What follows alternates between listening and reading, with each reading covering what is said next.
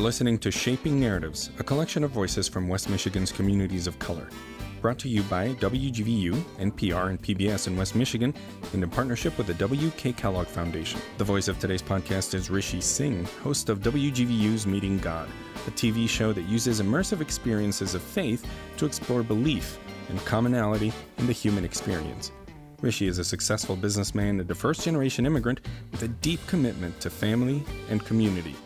For this podcast, he talks to faith leaders about resources they are offering in their congregations and in the community at large. With so many people laid off or struggling, it's hard to know where to turn. Faith communities across West Michigan are responding to the pandemic as best as they can. Here to discuss the response from Temple Emmanuel is Rabbi Shaddock. Rabbi Shaddock, thank you so much for taking the time today to chat with me. With so many people laid off or struggling, it's hard to know where to turn.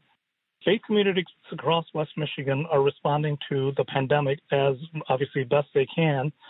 Here to discuss the response is Rabbi Shaddock. Rabbi, what have you seen and what is your community doing in response to the COVID-19 outbreak? First of all, thanks for having me. I appreciate the opportunity. We have been reaching out to our members in a way that we've never done before. We actually took our entire membership list and asked our Board of Trustees members to make phone calls just to make sure that everyone who is a member of our congregation is called to check in on them and see how they're doing.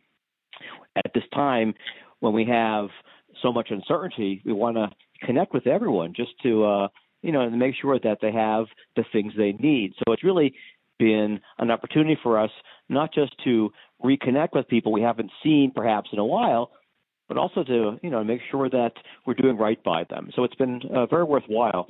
And we're trying really to make as many of the opportunities for learning and worship that we've always had in place, just using a different vehicle.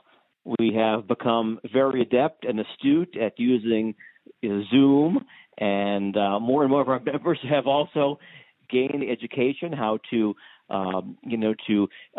join us using that Zoom for worship and for study. And the truth is, some people now are saying to us how lovely it is to have so many opportunities from the comfort of their homes that we might consider continuing some of these same opportunities once we're able to go back into our facility. Yeah, it really is remarkable, and I think we're seeing that transition take place, and people are starting to get more comfortable with it as well, and as well as it's a learning curve for many. Do you find that to be the case with some of the older members in the community? Absolutely. I'm really astounded by the number of people who have taken the opportunity to become better educated, including, yours truly here. I had never been on a Zoom meeting before this virus arrived. And, some of our members really have taken the opportunity to educate themselves. And some people, certainly who are a little more technology, not as comfortable, are having more of a challenge with these new arrangements. I will say, though, that people are trying as best they can to make the best of the situation. So even if they can't join us for weekly worship, we have this network of people connecting with each other, and that's made things just a little easier. So, Rabbi, as far as the weekly worship goes, is your congregation still meeting via these Zoom sites? Is there a weekly Zoom calls? Are they daily or are they individual? How's that working? All of the above. We're in a period of special growth between the holiday of Passover, which ended last week, and our next major holiday, the holiday of Shavuot, which takes place at the end of May. And so for 7 weeks, we actually have an opportunity to connect with each other every single day. So in the morning, we gather together, a group of us, and we reflect on a piece of wisdom. We talk about it.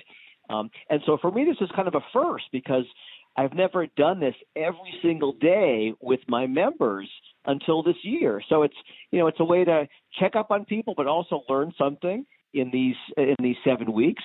But we also have a weekly worship service, and we're definitely not meeting in our synagogue. We are all at home, and we are from different locations. Our musicians and myself, we're all cobbling together a worship experience that is, I think, unique, and it provides us, a chance to welcome in the Sabbath together as we would normally, but again, just from the comfort of our homes.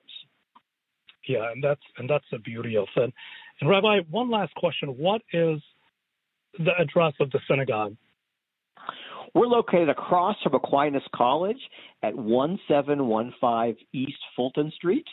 We've been there since the early 1950s, and we are blessed. We have been a congregation in Grand Rapids since 1857. That is remarkable. Is there a way for listeners to connect with the synagogue online or a Facebook page or any other ways? If they go to our Facebook page, they can request information to get the link to worship with us. Wonderful. One of the challenges of Zoom is we want to make sure we know who's coming into our service. So if they request information, then our office staff will get back with them. Wonderful. Rabbi, thank you so much for your time, and I hope everyone stays safe and healthy. I appreciate the thought, and we wish everyone well as well. Take care. Thank you so much. Bye-bye. Bye. Shaping Narratives, a collection of voices from West Michigan's communities of color, is brought to you in partnership with the W.K. Kellogg Foundation, a partner with communities where children come first. Want to hear more Shaping Narratives episodes? Download and subscribe at WGVU.org or wherever you get your podcasts. Please rate and subscribe if you get a chance. It helps us to know you're listening.